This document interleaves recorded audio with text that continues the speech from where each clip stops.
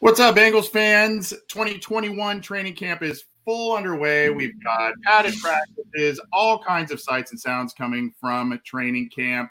And we are coming at you at a special time with a special episode because we've got another special guest. 2 weeks in a row of a bunch of special guests. I'm Anthony Cosenza, joined by my usual co-host, John Sheeran. John, I'm pretty amped about this one, my friend. Yes, I am. And it comes at a great time. I feel like there's a lot of uncertainty in Bengals Nation right now. We have the voice of legendary status, I guess. Like there's no bigger voice, I guess, in the echelon of former Bengals history. So let's bring him on. We are pleased to be joined once again by legendary Cincinnati Bengal, Anthony Munoz, Hall of Famer, and now member of the inaugural Ring of Honor. Congratulations, Mr. Munoz. How are you today? I'm doing great, and thank you for that. It's a pleasure to be with you guys again, and it's pretty exciting. It's a great day. I think it's I'm excited to be going in the inaugural class, but I think it's an exciting time for the fans, for the team, and also for all the guys I played with, and the number of excellent players that we've had in this organization. So, but I'm doing good today. Awesome. Well, I know you're extremely busy, and we appreciate you carving out time for our show. As our listeners do know, we are raising money not only for the Munoz Foundation and the great work they are doing in the community, but also for the Ken Anderson Alliance and Ken Riley Foundation, all for the members of the Ring of Honor class. We've got a link for you to donate. Please do so. Anthony, I guess I'll just kind of start off. A lot of Bengals were very worthy to be in the Ring of Honor, none more so really than you. But what does it mean for you being enshrined in the inaugural class with two guys that you played with, had an incredible amount of success on the field with, and, two great guys in Ken Anderson and Ken Riley going in with you in the Ring of Honor? Well, it really is a thrill, man. You look at, you talk about Ken and Paul Brown. I mean, to be going in with those three is amazing for a kid out of Southern California who a lot of people had written off, after that one last game I played at USC. A lot of experts said that may not play anymore after that Rose Bowl. But, for Paul Brown to give me an opportunity in the Brown family. So to be able to go into the first class of Ring of Honor with Paul Brown and then two guys, when I got to Cincinnati, I had a chance. I mean, they'd already established themselves as, great players, and I had a chance to play a few years with them at the end of their careers. Ken Anderson and Ken Riley, just ultimate professionals, great careers, and, even better people. That's the great thing about it. Ken Anderson and Ken Riley, even better people than they were players, and they were very, very, very good ball players. So for me to be in this class with Ken and Ken, number 13, number 14, it really is exciting. As many know, you're still involved within the Bengals organization, being the voice of the preseason broadcast. So did you have any sort of hint or idea that this was coming in the last year, or is it really that surprised when you got that phone call a few days or weeks before it was announced? Well, it's interesting because, with my foundation, I had talked to the Bengals about, this is our 20th anniversary of the Anthony Munoz Foundation. So I had talked to the Bengals about doing some stuff with our foundation as they have in the past. And then, Troy Blackburn called me in a while back and said, can you come in and we just need to talk? And I'm thinking, okay, we're going to talk about the foundation. So I got there and went into the conference room and I sat down. All of a sudden, Mike Brown comes in, Katie Blackburn, Troy Blackburn, Elizabeth Black. I mean, the whole family comes into the conference room, and I'm thinking, now we're talking foundation. This is the whole family. I'm pretty impressed. And so I sat down, and Mike Brown proceeded to say, we're doing the Ring of Honor, and we're going to have. And so they explained everything and said, Dad, being Paul Brown and Anthony, you're the first two. And then Elizabeth Blackburn explained the whole vote by the season ticket holders, and that was Kenny and Kenny. But yeah, it's funny because I think something leaked out, social media wise, and I started getting all these texts, and I knew nothing about it, and they're like, well, we saw this on social media, then it was taken off, and so I'm like, I don't know. But then I got the word, and then they announced it. So it was one of those things where bang, it just came about. I heard about it, didn't really know about it, and here it was. So it is. It's very humbling, pretty exciting that this is happening. I'm looking forward to the the September 30th game against the Jaguars, the Thursday night game, is the game they're going to, really do the ceremony. But the great thing about it, I'm pretty sure they've announced it already, is, we're 40 years out from Super Bowl 16. So not only are they going to do the Ring of Honor, have all 17 guys that were on the ballot, but also bring in guys from Super Bowl 16 team. So it's going to be a pretty cool evening. Talking with Anthony Munoz, Bengals Hall of Famer and newest member of the Bengals inaugural class of the Ring of Honor. Talking to him a little bit about that. We're going to hear a little bit about his thoughts of the 2021 Bengals as he's been at training camp. So we've got some questions there. And of course, he is here to talk about the Munoz Foundation. We'll hear more about that in just a second. Anthony, what do you think this does for you? You, for the longest time, I mean, you've got Paul Brown in the Hall of Fame. You are the only Bengals player. There are other players in the Hall of Fame who played for the Bengals, but you are the only player in Canton that is specifically enshrined as a player, as a Cincinnati Bengals player. What do you think this does for the chances with Ken Riley, Ken Anderson, and a lot of the fan endeavors that have been going on, the March to Canton and all this kind of stuff to bring recognition to guys? What do you think the Ring of Honor does to hopefully get those guys their rightful place in the Hall of Fame with you? Well, my thoughts, it shouldn't have taken this Ring of Honor to really, get things moving. But hopefully it does. There's no question that Kenny Anderson and Kenny Riley should be in the Hall already. They should have been in, quite a while ago. I mean, look at Kenny Anderson's statistics when he retired, 1 and 2 in just about every category. 16 years in the league, I think, is a 4-time passing champ, MVP. So, hopefully this Ring of Honor, the senior selectors will see that, this guy is a real deal. Kenny Riley, number 5 all-time interceptor, the top 8 guys. He's the only one of the top 8 not in, as far as all-time leading guys that have picked off passes. So hopefully this will really get things moving, and they'll see that this organization has had, in the 50-plus years it's been in existence, has more than just one Pro Football Hall of Famer. So, hopefully that will happen. And, so, it's a shame that Kenny Riley is no longer with us. So, if that happens, the family will be able to celebrate. But hopefully in the next, selection or two, Kenny Anderson will be in and be able to really enjoy it with his family. Well, we talked to Ken Anderson last week, and we asked him if any of his former teammates were to be next inducted in the Ring of Honor. He chose Isaac Curtis. If Anthony Munoz has a vote for the next Ring of Honor, who are you choosing to induct after yourself? If I have a vote, I'm going to bring in about 10 guys. That's fair. I'm going to get Isaac. I'm going to get, you got to have the all-time leading scorer of the Bengals, Jim Breach. Yeah. Isaac Curtis, and I mean, you can just go right down. Boomer Esiason, MVP, 16 years, and I mean, I can just go on and on. Reggie Williams, Max Montoya, so it's like, but I'm glad that they're leaving it up to the fans to vote, because I would say, well, guys, I need to bring in more than just maybe a handful. Ty, and by the way, kickers are people too. So yes, Jim Breach, very deserving. Anthony Munoz joining us on the line. Happy to have him with us talking about the Ring of Honor, his induction into it, the 2021 Bengals, and of course the Munoz Foundation. About 4 months ago, Anthony, we had someone who was trying to, the Bengals for a lot of years were trying to replace you at left tackle. And one of the guys that they landed on was Richmond Webb at the end of his career. Well, I'm going to play you a real quick clip. I hope you can hear it well, but basically there was a little tidbit of information. Number one, he gave you some proper applause, but number two, there was a little bit of a tidbit of a piece of information there that I found interesting. I didn't know if this is true or not, so I want to check with you, but I'm going to play this for you real quick.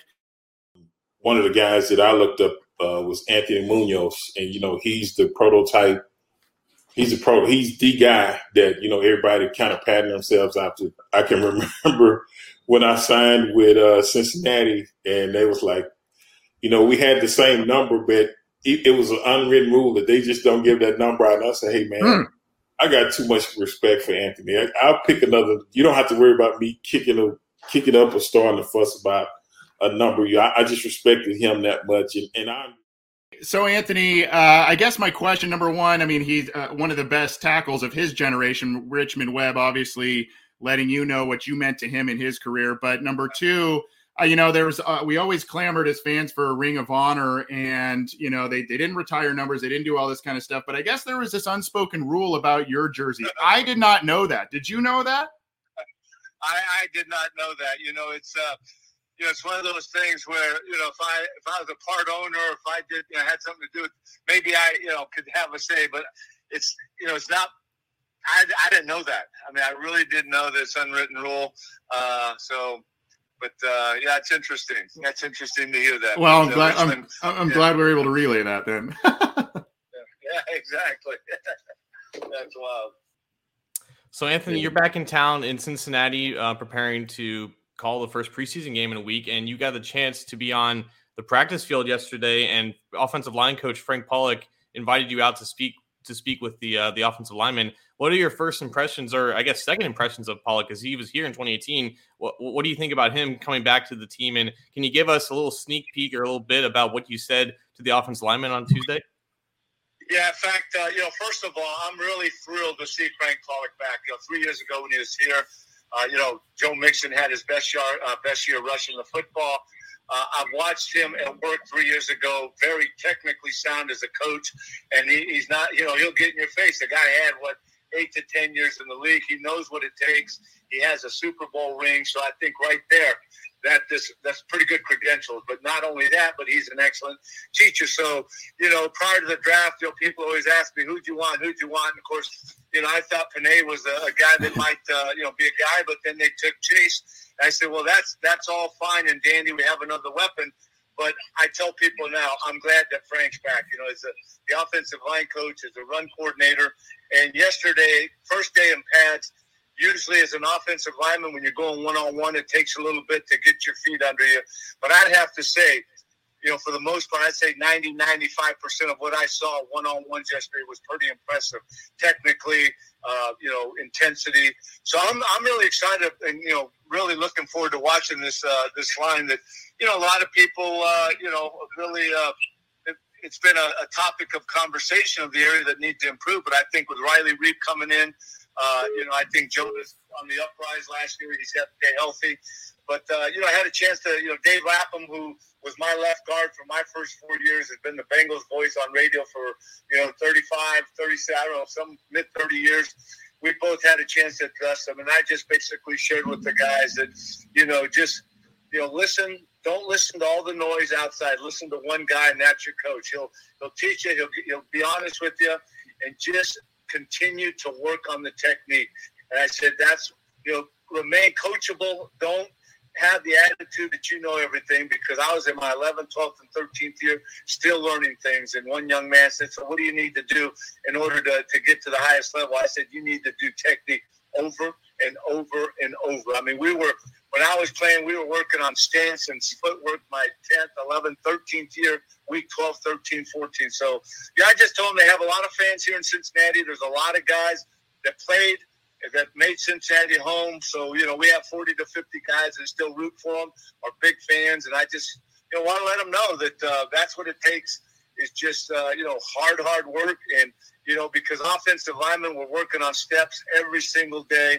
And I think Frank's mantra is, master the mundane, and that's what you have to do, man. You got to continue to do the footwork, the stance, and just be sharp in all those areas. So just kind of, affirm those type of things, and to let them know that, hey, we're rooting for them. Talking with Anthony Munoz, going to hear about his foundation in just a minute. Thank you for your time, Anthony. Appreciate you spending a few minutes with us. Kind of to continue on a little bit of what you were just talking about. You've been at Bengals practice, and you've seen some things. You like some things you saw yesterday at the padded practice. What is your expectations in terms of improvement?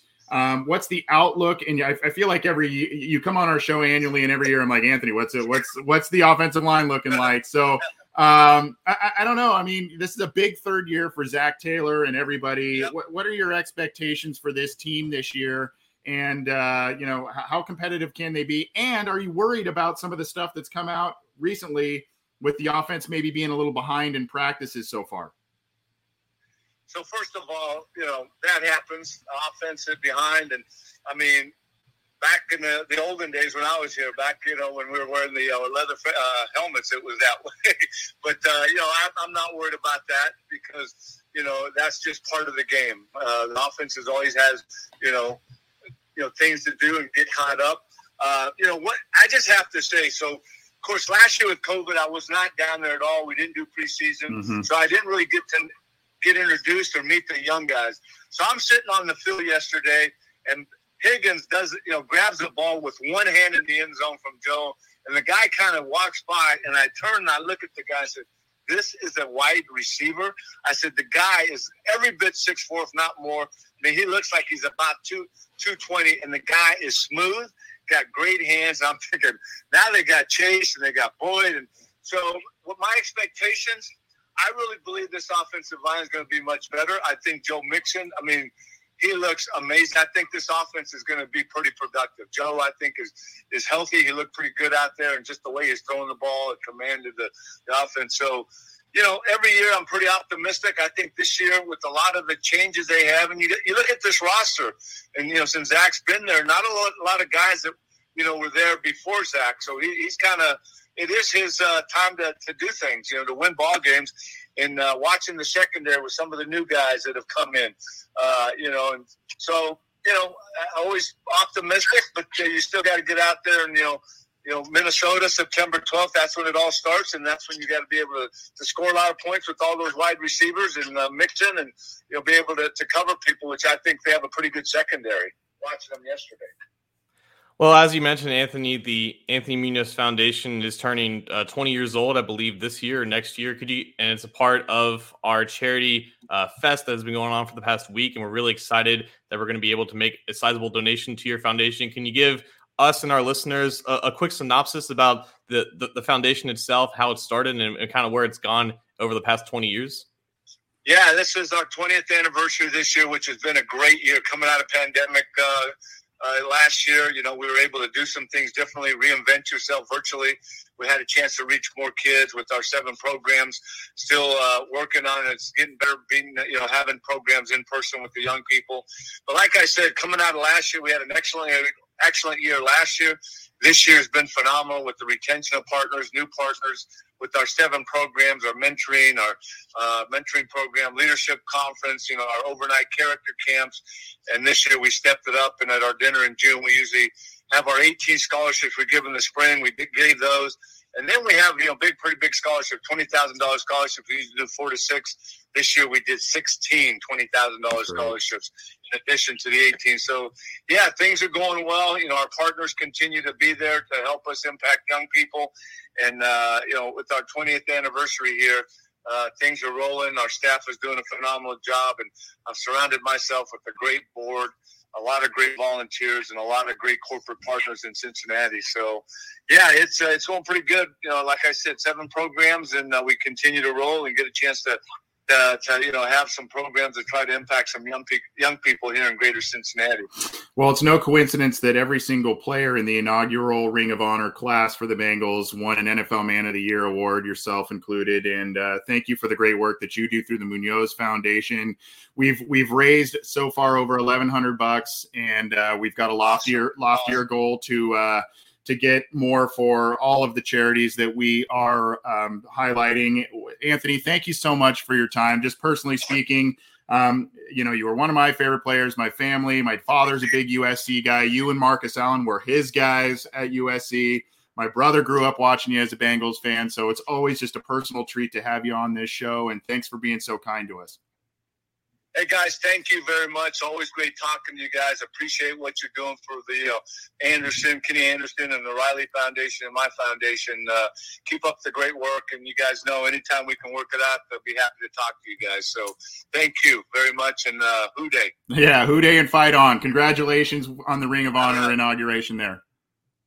Thank you very much. You guys have a great day. You too. Anthony Munoz, best to do it for the Cincinnati Bengals, joining us on the Orange and Black Insider. Man, oh man, I always fanboy out at that one, John. You really do.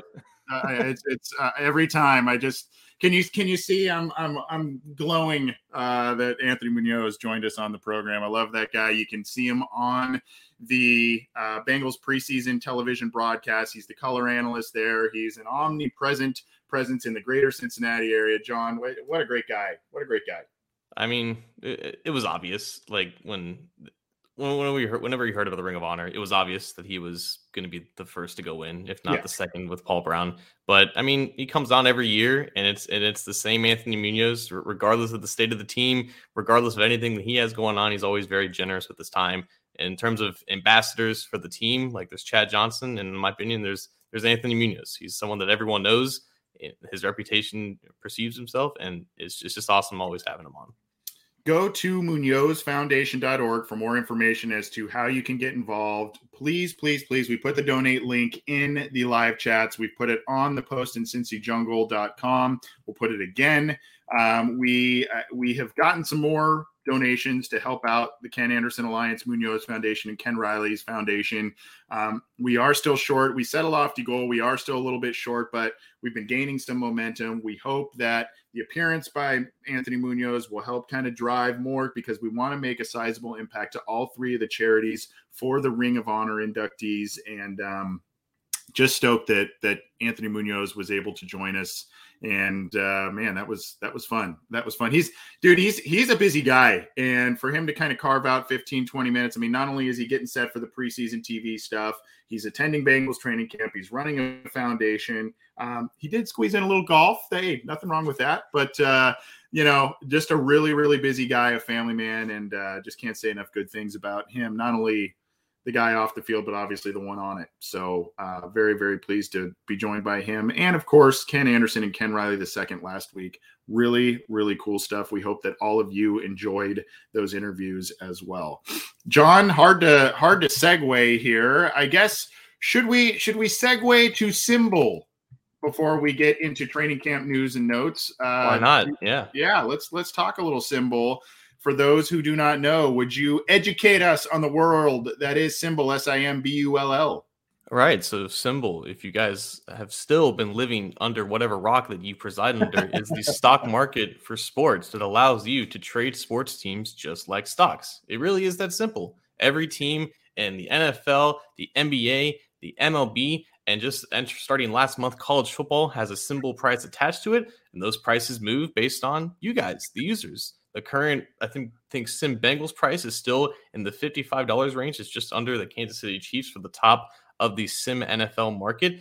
But really, it is that simple. It's a simple process. You guys know which teams are good, which teams are bad, which teams are going to get better. And Symbol allows you to leverage that knowledge and make a decent profit off of it in the long term. It is a long-term investment type of game. It's not necessarily gambling, but it is in that same realm of fantasy sports and really putting your money where your mouth is, or really where your mouse is in this case.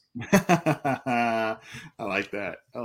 That's why they pay you the big bucks with those clever quips like that, John. I love it. Another day is here, and you're ready for it. What to wear? Check. Breakfast, lunch, and dinner? Check. Planning for what's next and how to save for it? That's where Bank of America can help. For your financial to-dos, Bank of America has experts ready to help get you closer to your goals. Get started at one of our local financial centers or 24/7 in our mobile banking app. Find a location near you at bankofamerica.com/talktous. What would you like the power to do? Mobile banking requires downloading the app and is only available for select devices. Message and data rates may apply. Bank of America N.A., member FDIC. Let's transition to 2021 training camp. There are a lot of headlines. I think is practice going on while I was so busy. Yeah. So I figured it might be by the time we're hitting the air here, but we wanted to accommodate Mr. Munoz's schedule to get him on the air. And then, of course, we've got a lot to get to about training camp. We're going to play maybe a little game with this, John. We can, if this goes well, we can make it a segment. If not, we can just chuck it in the dumpster afterward. But we're going to play a little game, and it's going to be based on the headlines we are hearing, whether it's hype or not. And feel free to add in your own. I've got a couple that I've researched, so feel free to add in your own as well to ask John. But we're going to play a game. It's called Believe It or Not. And what this is we're going to say a specific headline that we're hearing from Bengals training camp. We're about a week in now. And we're going to say, do we buy into the hype? Do we buy into the panic or not? And why? So let's get to Believe It.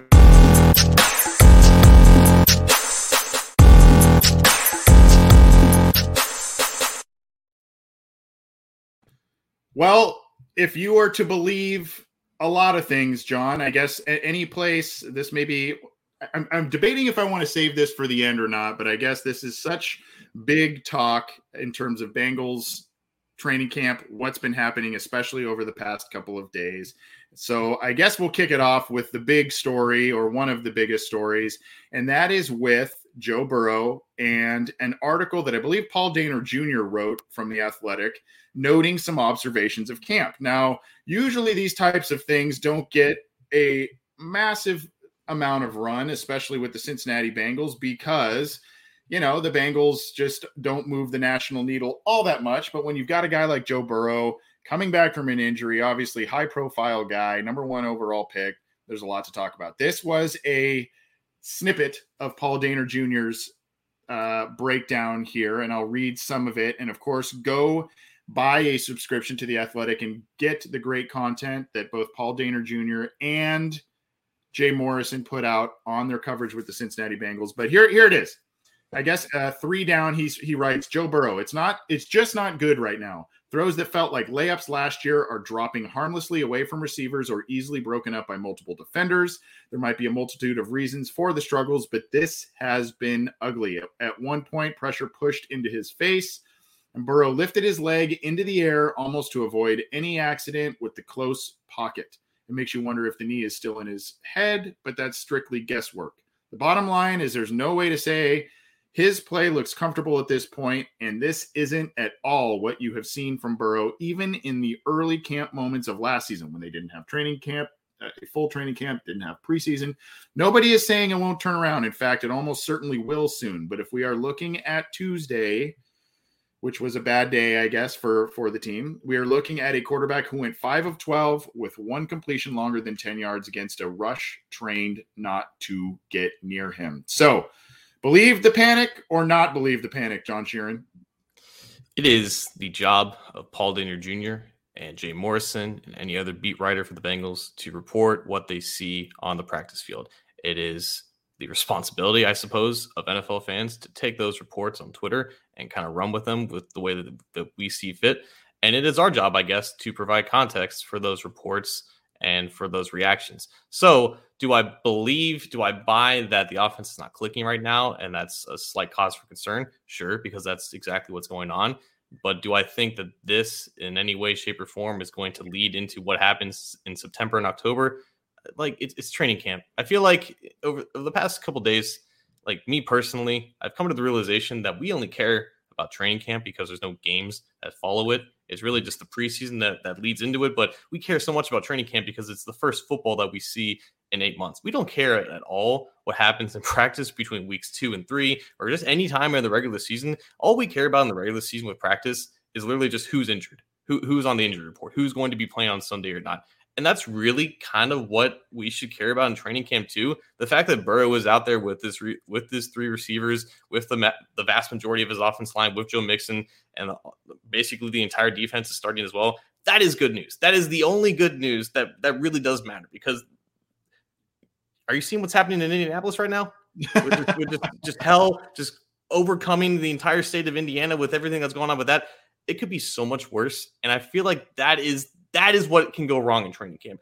If mistakes are made with the offense in terms of just not being on the same page and having the defense just having to get the better of them the first day the pads comes on, that's fine. That's literally what football practice is. This is Joe Burrow's. That was his first practice with pads on since he last put on pads on November 22nd in Landover, Maryland. It was the first time. The fact that he was even out there again is impressive in its own right. Did it go so well? Absolutely not. Of course not. Defense got the better of him, and they just didn't get anything going. I think when Dehner Jr. logged in this morning and saw just the massive reactions to that report, he also noted that there was extra context with what the offense was doing. I think, quote, for Taylor, a big selling point for the passing game to start to take off was most of the practice has been install-based, restricts quarterbacks' options. That's essentially over now. Going forward, it will be more free, move the ball periods, which obviously plays to Burrow's strength. This is still very early in training camp and very early in the offense's installation period. And right now, like Anthony Munoz just said, the defense always has the advantages of this time of year, specifically with the defensive line. And that's just kind of what it is right now. Do I think it's going to matter in September? Probably not. There are multiple layers to this. And quite often I get to be, after watching this team for a long period of time, I can be knee-jerk reactionary. I was a little disappointed when I read this morning, but there are so many nuances to this and so many things that point to this correcting itself. Maybe not exactly on week 1, but at least the ship being righted to a large degree by that point. I'm a little bit in the boat. Here's Matt D saying it's August 4th. Let's see where he's at in 5 weeks. I don't know if I don't necessarily want to wait 5 weeks to see improvement, but maybe 2 or 3. Give me some time here. And I think you made a very valid point that not a lot of people are thinking about. And that is the fact that this is the first time that Joe Burrow was in a padded practice, any kind of pads scenarios, really, since late last year. And so there's obvious rust. There are still some young players on this team.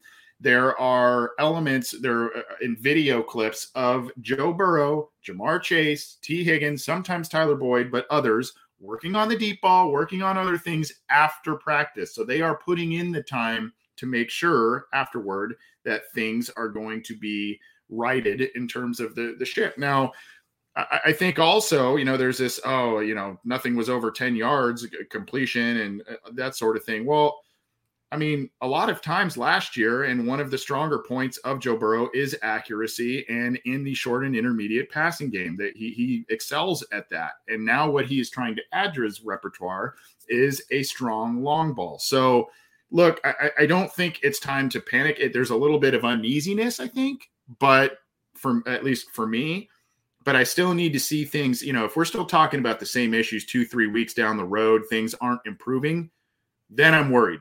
But for right now, I think, the national noise is what it is. And the Bengals screwed up. They should have got Sewell, and they should have. That's not what we're talking about here. And so I think we need to kind of hit the brakes a little bit and wait and see in a couple of weeks. That's my take. But that's exactly what that article's purpose was. As soon as it reached Twitter, like, it was going to get traction in that audience. And when it reached a certain demographic of users and just analysts in itself, it's just easy pickings to see, Burrow's struggling, the offensive line is in dysfunction. This could have been avoided if they had made a different decision or taken a different approach. And this is just easy clicks. This is just easy, discourse for me and my priors and my agenda. Like that's what Twitter is, right? You see something like that and you kind of run with it because it confirms a bias that you previously had. There's no need to enter the context because that's not their job, right? It's really our job to insert that context and to not overlay or relay the panic that doesn't quite exist just yet. But of course, this is what training camp is. As long as everyone is healthy, or basically most people are healthy, and they don't leave camp with any serious injuries, these issues are naturally going to work themselves out. And of course, it may not be perfectly pretty in the first 2 weeks, but I think the base right now, it's still enough to be confident that there's going to be improvement going forward. So on Twitter here, it might not be bad news, but it's definitely not good news. Okay. And yes, Hakeem, we saw your comment. I know you had said, I thought my comment was worthy of recognition. It was a good comment, my friend. It's concerned, but we have 5 weeks to correct it again. I don't know that I want to wait 5 weeks. Matt said the same thing. And I agree with John. It could be much worse if someone of importance is injured. Yeah, injuries right now, that is my main concern, given what's happened in the early practices, the first 2 years of Zach Taylor's tenure, losing guys, very, very important players early in training camp. That's just not ideal. And obviously that's almost every time I read a practice report or a training camp practice report for the Bengals, I'm like, oh my gosh, who was injured? What happened? Did they call out the cart for anybody? Any of that stuff, because I don't want to see it. Can't have it. Do you want to go next, or do you want me to rattle you with another one? Yeah, I'm going to throw one at you on the other side of the ball, because I think Charlie Goldsmith of the Inquirer said it best. Training camp is literally a zero-sum game. Whenever there's negative news, there's always positive news that causes it, right? Like, it's just kind of what it is. You're going against your own team. So with all the struggles on the offensive side of the ball, the defense has been getting a lot of credit. It's kind of coming together in Lou Anarumo's third year.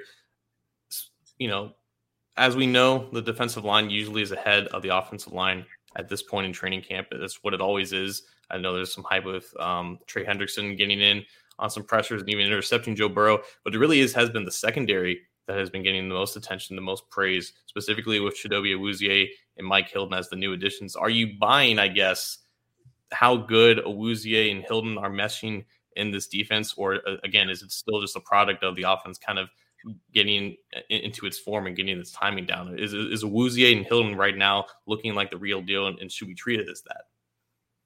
Yes. Yes, I think there are elements, not to be a fence rider like I tend to do on this show every once in a while. I do think there are elements of what you're saying on the flip side where the receivers are trying to find their way. The offense is trying to find their way. Joe Burrow's trying to find his way. They're moving pieces up front on the offensive line in terms of who's getting starting reps, who's not. All of that, yes. But those two guys were brought in for specific purposes. Yes, a little more affordability than William Jackson. There are some undertones as well about finger pointing and whatnot. Some people think that was William Jackson. I'm not going to point fingers, but there's been talk of that as well as other elements and players in the locker room. I think it was Von Bell that said there was a lot of finger pointing last year and they don't want to do that this year. Whatever that is, whoever that is or was, I don't necessarily know, but there's some conjecture out there. But these guys, aside from affordability, aside from William Jackson, those guys were brought in for that aspect, but also they're physical and they're athletic. And Hilton is a physical corner. He's a guy who will blitz the quarterback and will sack the quarterback. He will bring pressure on the quarterback and play the slot corner at a very high level, very highly ranked by PFF in terms of slot corner play over the past couple of years. And then, of course, Awuzie, a guy who's had a down year because of injuries, but highly athletic, another physical guy, and that's what those guys were brought in for. And so I think while a lot of people, including myself, were sad to see William Jackson go because he is a talented guy, he's got high-end athleticism, these are guys that are bringing a little bit of a different element, willing tacklers, more physical, and they're getting in there breaking up, at least from videos I can see and reports that I've read, they're getting in there breaking passes and being physical with these big wide receivers that the Bengals have. So yeah, I think they are the real deal. And I think potentially we can ask this next, but I think some of the stuff going on with the defensive line, some improvement in terms of pass rush, et cetera, that's helping things too. I think there's a discussion to be had about like the evolution of Anarumo's defense and which players fit or didn't fit and who are now gone and who are now there. I think with the secondary, I think that conversation brings a little bit more validity compared to like the defensive line. I think with Awuzie compared to like William Jackson and even Mike Hilton compared to Mackenzie Alexander, I think the talent level, the aggregate talent level, I guess, is the same.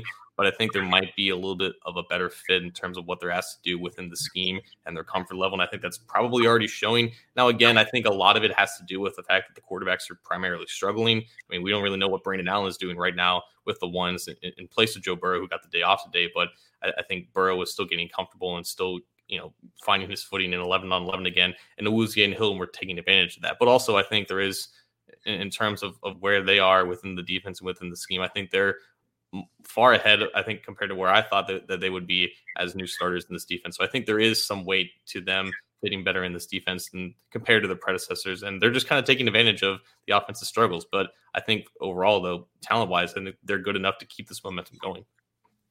I believe so as well. And I think there were some hesitations on my end, and I think a lot of Bengals fans, and in terms of a potential swap out for Awuzie and William Jackson, or if you want to say it's Trey Waynes and William Jackson, whatever you want to make that out to be. But it's been a good looking exchange in terms of the cornerbacks that they've brought in. And of course, Hilton hopefully brings you even a little bit more than what Mackenzie Alexander brought you last year out of the slot. So good stuff from those guys. Now there was a lot of talk, John, and I guess this would be believe it or not, or believe the panic or not, or the hype or not. It's a little bit of both. The offensive line. There's been a lot of rotating guys in and out. I think today you had Jackson Carman getting starting reps, and then it was Michael Jordan, right? As of Wednesday, that was getting some starter reps. Previous to the beginning of this week, Jackson Carman was not getting starter reps. It was Xavier Su'a-Filo and Quentin Spain that were getting starter reps. And, of course, you've got Riley Reiff was out for a little bit. He had a little ding, but he should be fine. I mean, we know the tackles. We don't really know the guard situation fully at this point. Trey Hopkins has been cleared to play and practice, so we think he's going to be good to go there. But there's also been some hype with Jackson Carman. He was going up against Josh Tupou and held his own. I believe it was in yesterday's practice, and I'll try and find some footage of that to show. But I guess there's a little bit of hype and panic because it seems as if the Bengals are still unsettled a little bit on the offensive line. The rookie is biding his time until recently, but he's been playing well now when he's been in there, at least at certain spots. What do you make of the hype? Believe it or not? What do you make of the panic? Believe that or not with the offensive line?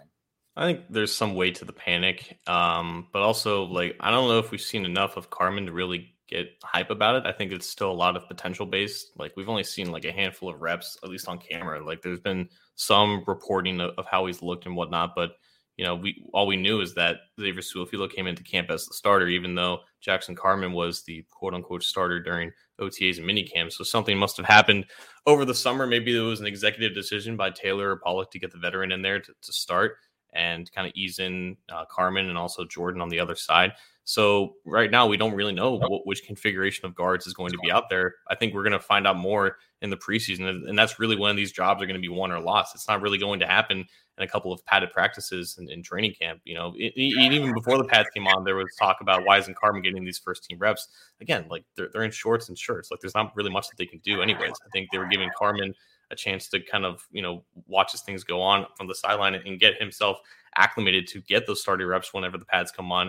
But yeah, I think anytime you don't have your 5 guys set, there's always, some concern or some validity with the panic. But that really is what it is. I think we can be confident that Quinton Spain is going to look better than Michael Jordan at left guard, and we can kind of pencil him in at the starter spot. But it really is going to come down to these 3 preseason games, how Jackson Carman looks compared to Su'a-Filo at right guard. Because if Su'a-Filo is out there week 1, we have to assume that he's clearly the better player, or there's just not comfort level enough with Jackson Carman. But if Carman's out there, it means he really balled out in the preseason. The worst case would be they both don't look too good, but Carman barely looks better, I guess, and he's out there as a rookie, even though he didn't really impress in preseason. So I think it is a little bit too early to really, full send the panic on this one. But anytime you don't have your 5 guys set, there is always some uncertainty there. This is on a little bit of a loop. This video we're playing, if you're watching the video feed, it is from Jay Morrison of The Athletic. It's the Athletic Day on the podcast, talking a lot of coverage from those 2 great guys, Jay Morrison and Paul Daner. This is Jackson Carman kind of standing up Josh Tupou a bit. Tupou kind of combination of loses his footing, and then obviously Carman blocks him a little bit down to the ground as well. So good, kind of good showing there. And I guess it led to some sort of I don't know, brawl, or I don't even know if you want to call it that, some sort of thing at the end of the practice there. But it all depends on someone's expectations of the group, right? I mean, I think we all are at least expecting marginal improvement, and that's kind of maybe where we should have our expectations, at least early on. One of our favorite guys, or my favorite guy in the draft, one of them was Deontay Smith, and apparently he had a real rough go of things earlier this week against Sam Hubbard.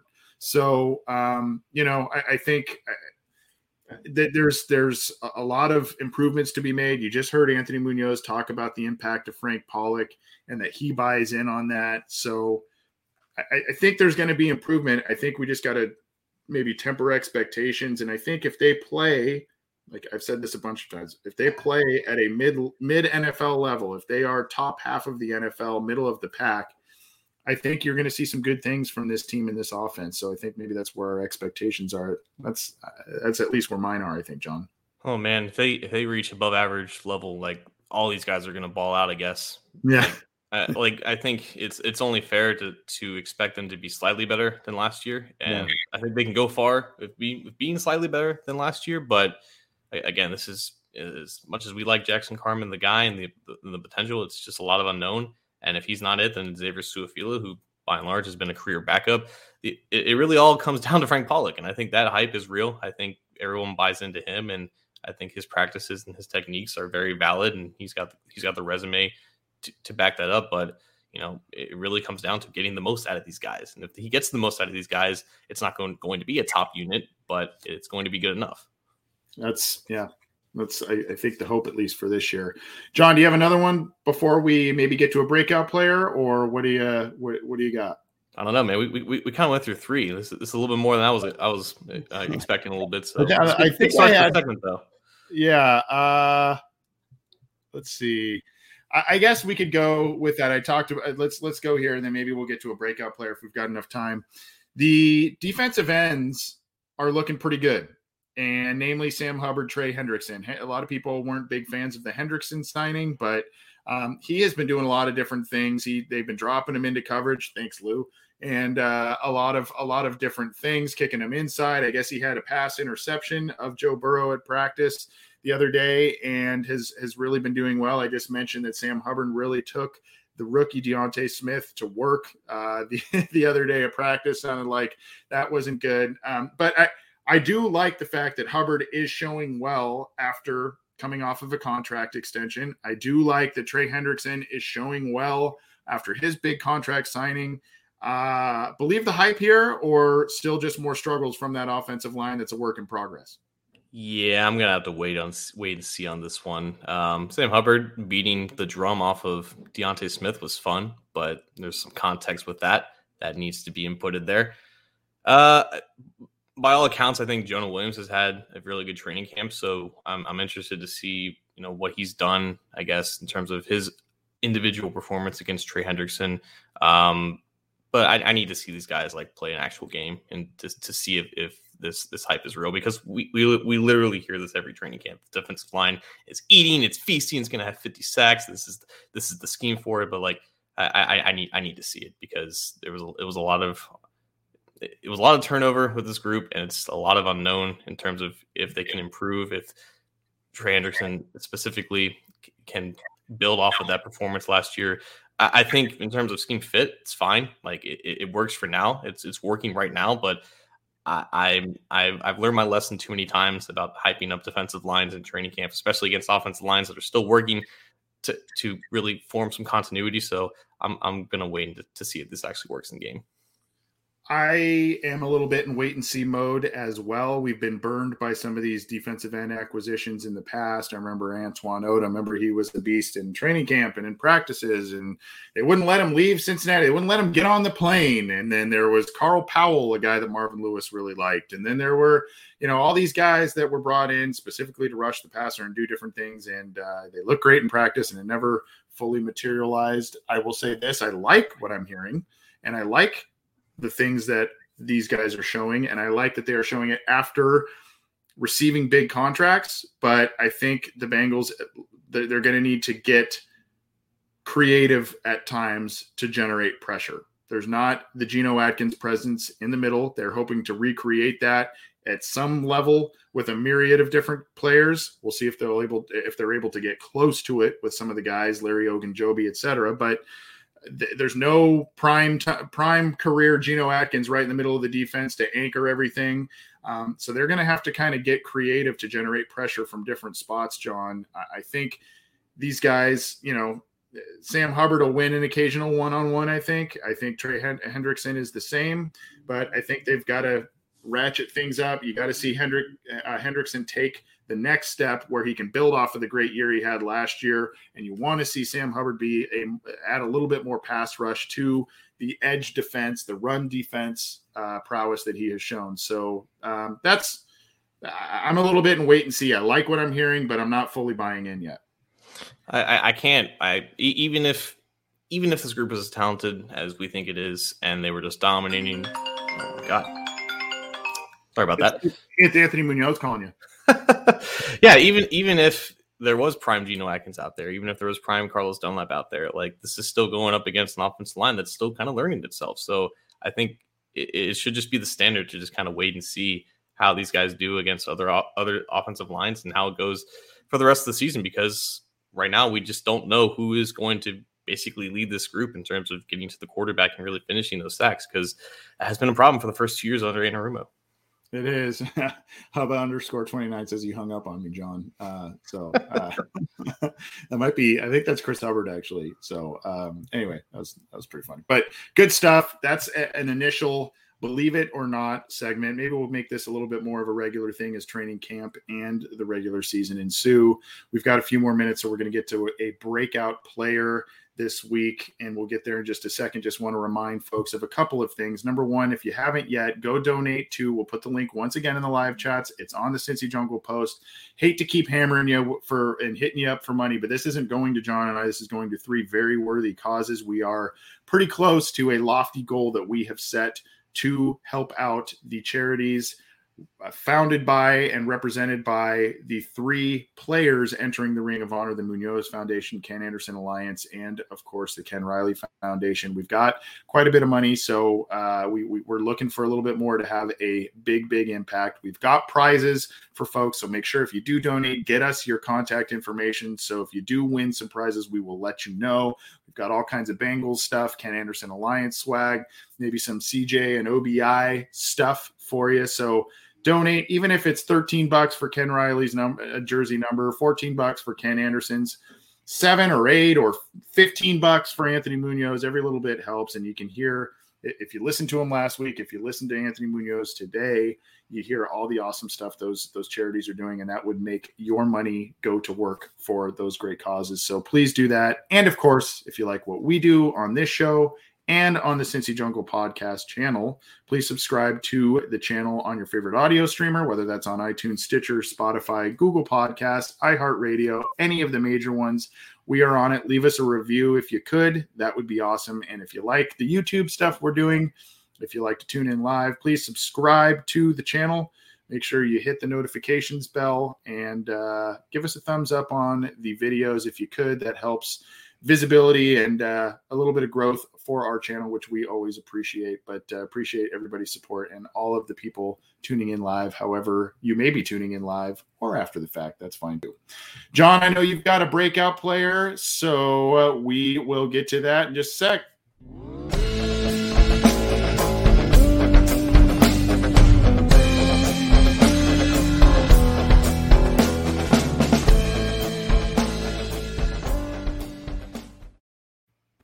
Who you got? I think it's good business to line up these segments with current events to make it very topical. And someone who has been getting some attention on the defensive side of the ball for good reasons is none other than Logan Wilson. We talked about Wilson, I think, a couple days ago about his increased role within the defense. He's now wearing the green dot, so he's communicating with defensive coordinator Lou Anarumo and the defensive staff as basically like the captain, leader of the defense, if you will, making all the calls and the adjustments on the line.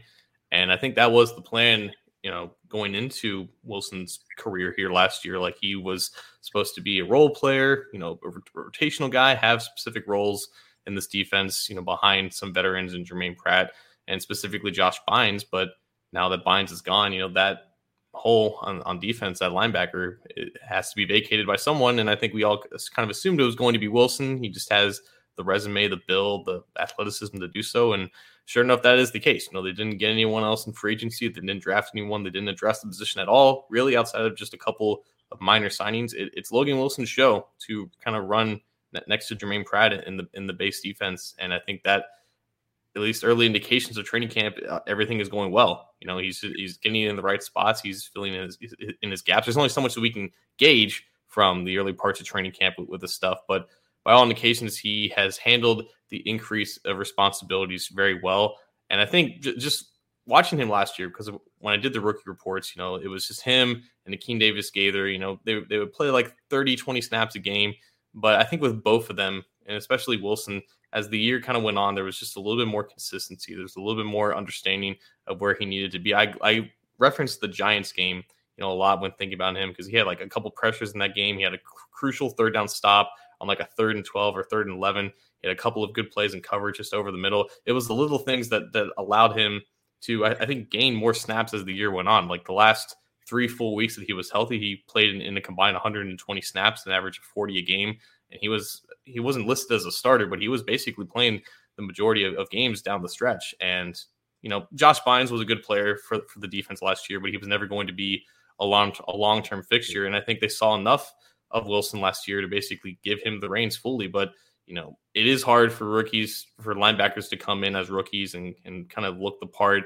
You see that all over the league. Like Patrick Queen, the first linebacker drafted in last year, he was not very good for the Ravens last year, but there's still talent and there's still promise for him to be a good player. But I think the same goes for Wilson, who, what didn't have that level of pre-draft hype to attach to his name, coming from Wyoming, wasn't that really well known. He didn't blow anyone away at the combine or in his pro day, but he did well enough. And I think there is enough athleticism, there's enough pass production to look forward to Logan Wilson to being a solid linebacker, which is so rare for the Bengals, at least in the past 10 years. We've talked about it so many times, but I think out of all of the previous third round linebacker investments the Bengals have made in the past decade, 15 years plus now, I think Logan Wilson has the chance to be the best one for his all around, resume, for who he is as a player. I think we're going to see that pay dividends in 2021.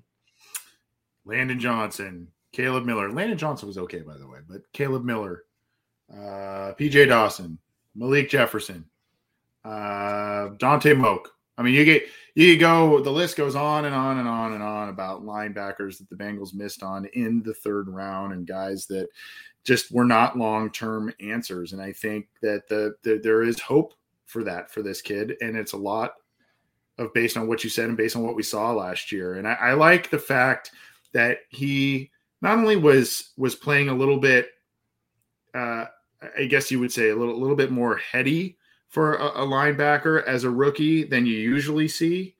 But I also like that he brought a little bit of that playmaking ability that he had, the ability to create turnovers. I think he had 2 interceptions last year. I'd have to go look, but had his hands on another couple. And, that the ability to create turnovers is something. It's not even just adequate play or average play that this team has been lacking out of linebackers before some things that we saw last year. And after the prime Vontaze Burfict left, there was a gap of just some really poor linebacker play by this team.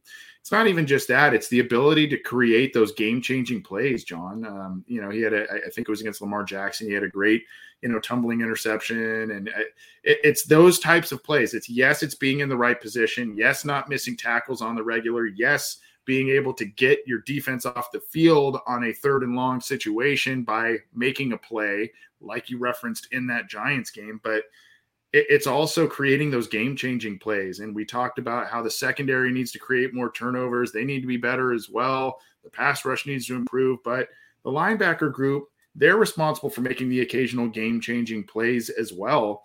And I liked what I saw out of him last year. And I think that there's a good ceiling for him with this team, and what they ask him to do plays to his strengths. And I like him. I like the pick at the time, and I like what I saw at times last year. And I think there's going to be some noticeable growth again this year.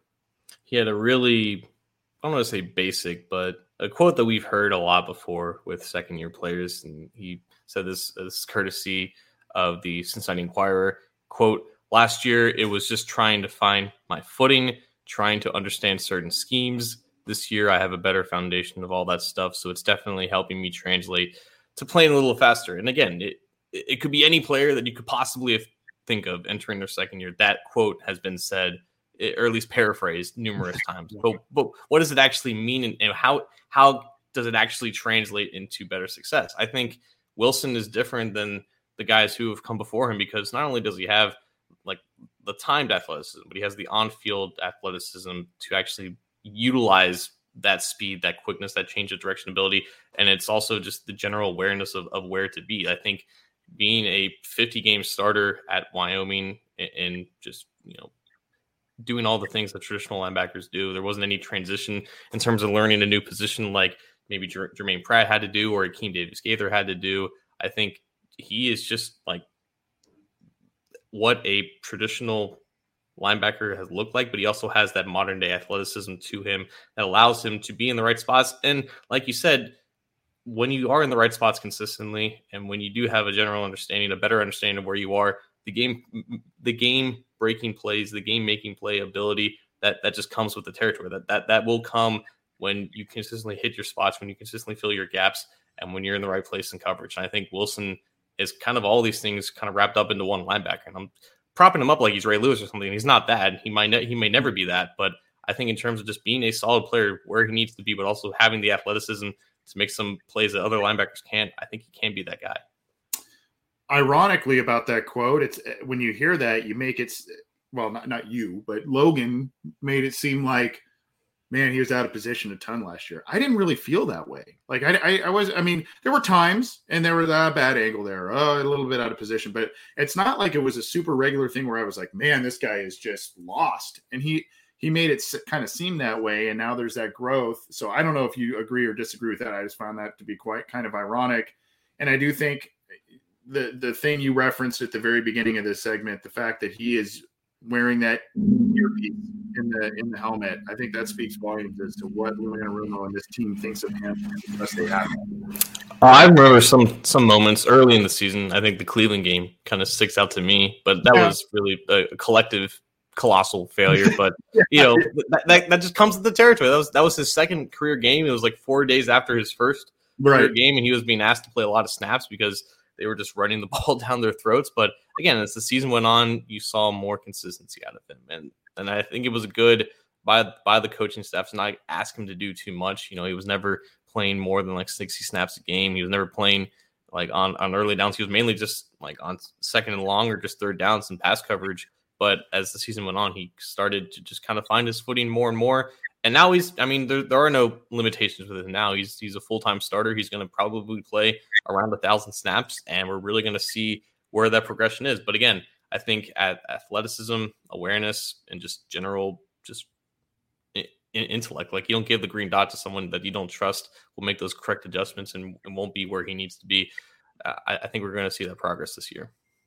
So Logan Wilson is our potential breakout players of 2021, makes the list on our show there. Good stuff, John. Let's drop the mic and get out of here. We're already an hour in. This episode has flown by. This might be one of my favorite episodes, personally speaking. This has been a good episode. I like it. What do you have for us on our way out? So I just want to give a quick shout out to my cousin Kristen. A couple months ago, I gave a shout out to my uncle Jeff. It was his birthday back in May, but my family members are big Bengals fans. They have season tickets on the South End Zone. They go to basically every game. But my cousin Kristen just gave birth to her firstborn son. Nice. Barrett Jeffrey is his first and middle name. So that's the first like birth in terms of like it's my grandma's first great grandchild. So it was a pretty big moment in our family. So a quick shout out to them because I know that they're big Bengals fans and they're obviously family. But also last week, I made a declaration on here saying that if we raised our goal of $2,021 for our charity fest, which is still going on, you can find the link in the chat for the GoFundMe. We did not raise yet $2,021, but we are up to $1,139 thanks to a total of 25 donations, including a handful of donations that have gotten us over $1,000. And I feel like I made the promise to chug an entire tablet of hot sauce. If we got to $2,000, we did not get there, but we are halfway there. So I will meet you all halfway with my friend's spontaneous combustion here. And we're just going to do it and see how it goes.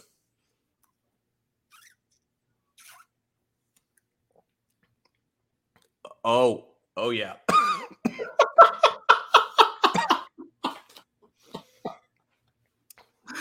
What are we tasting here? What are we? I feel like I've had better ideas. I don't even know what this tastes like. Ooh, what is it? Oh God, it's like pepper skin, but burnt to a crisp. Maybe it's on my lips too. I'm sweating a bit. I think my face kind of looks red. I'm gonna get some lemon juice real quick. Oh my gosh, I feel like we're on that show where they eat the spicy wings. Oh my gosh, that is just unbelievable. I don't know if we're getting John back. I hope we're getting him back. I don't want to. Oh, he's back. All right, he's got a little lemon juice here. Is this what are we? I heard the stuff helps. This is lemon juice. Yeah, don't they? Oh man, that your taste buds are just hating you right now. Oh my God, it's supposed to help. We'll see. Real quick? Isn't there a little scale of? This is 1 million. This is 1 million Scovilles. 1 million of these bad boys are having it out of my mouth right now. Oh my goodness. Oh, wow. That is okay. Well, we're getting a lot. We're getting a lot of comments on it. So if you want to see John, I don't know. Should I volunteer you for it? I don't even know. But if you want to see John finish that second half of that pepper jar, you got to donate. You got to donate. We're actually, John, you you would like to know, or I'm sure you would like to know, we're actually up to 11:59 now. We had another donation midway through the show, so appreciate that. But man, heal up that those taste buds, my friend. That seems whew. It's I made the mistake. I watch Hot Ones a lot. That's the one, Hot Ones, yeah. Yeah, and like, oh god, I need to be careful with my eyes. Like, and I know like you're not supposed to touch your lips or anything like that. You're not supposed to get on your lips, and that's where it hurts the most. Oh, now it's in my now it's in my tongue a little bit. Uh-oh. All right. So it went from the lips to the tongue. Uh-oh. I think better if I just don't talk for the rest of the show. I think you got to handle the outro a little bit. All right. Well, we'll get some. Chris says get some bread. That'll help. Heartburn incoming, and then of course we pride ourselves on being a classy show. So we are going to bring you Brian and Iowa's nice comment here. You'll feel that one on the way out. So let's end on a classy note there. You all right? You look like you're breathing heavy. You all right? You know, I think I'm being dramatic. It's not as bad as I thought, but it's still, it's painful. All right. Well, don't try that at home, by the way, folks. That is John giving the folks what they want because you have been generous with your donations. The link to donate is in the live chats. John, heal up, my friend. Heal up on that one. Please, please, please donate to help out the Ken Anderson Alliance, the Munoz Foundation, and the Ken Riley Foundation.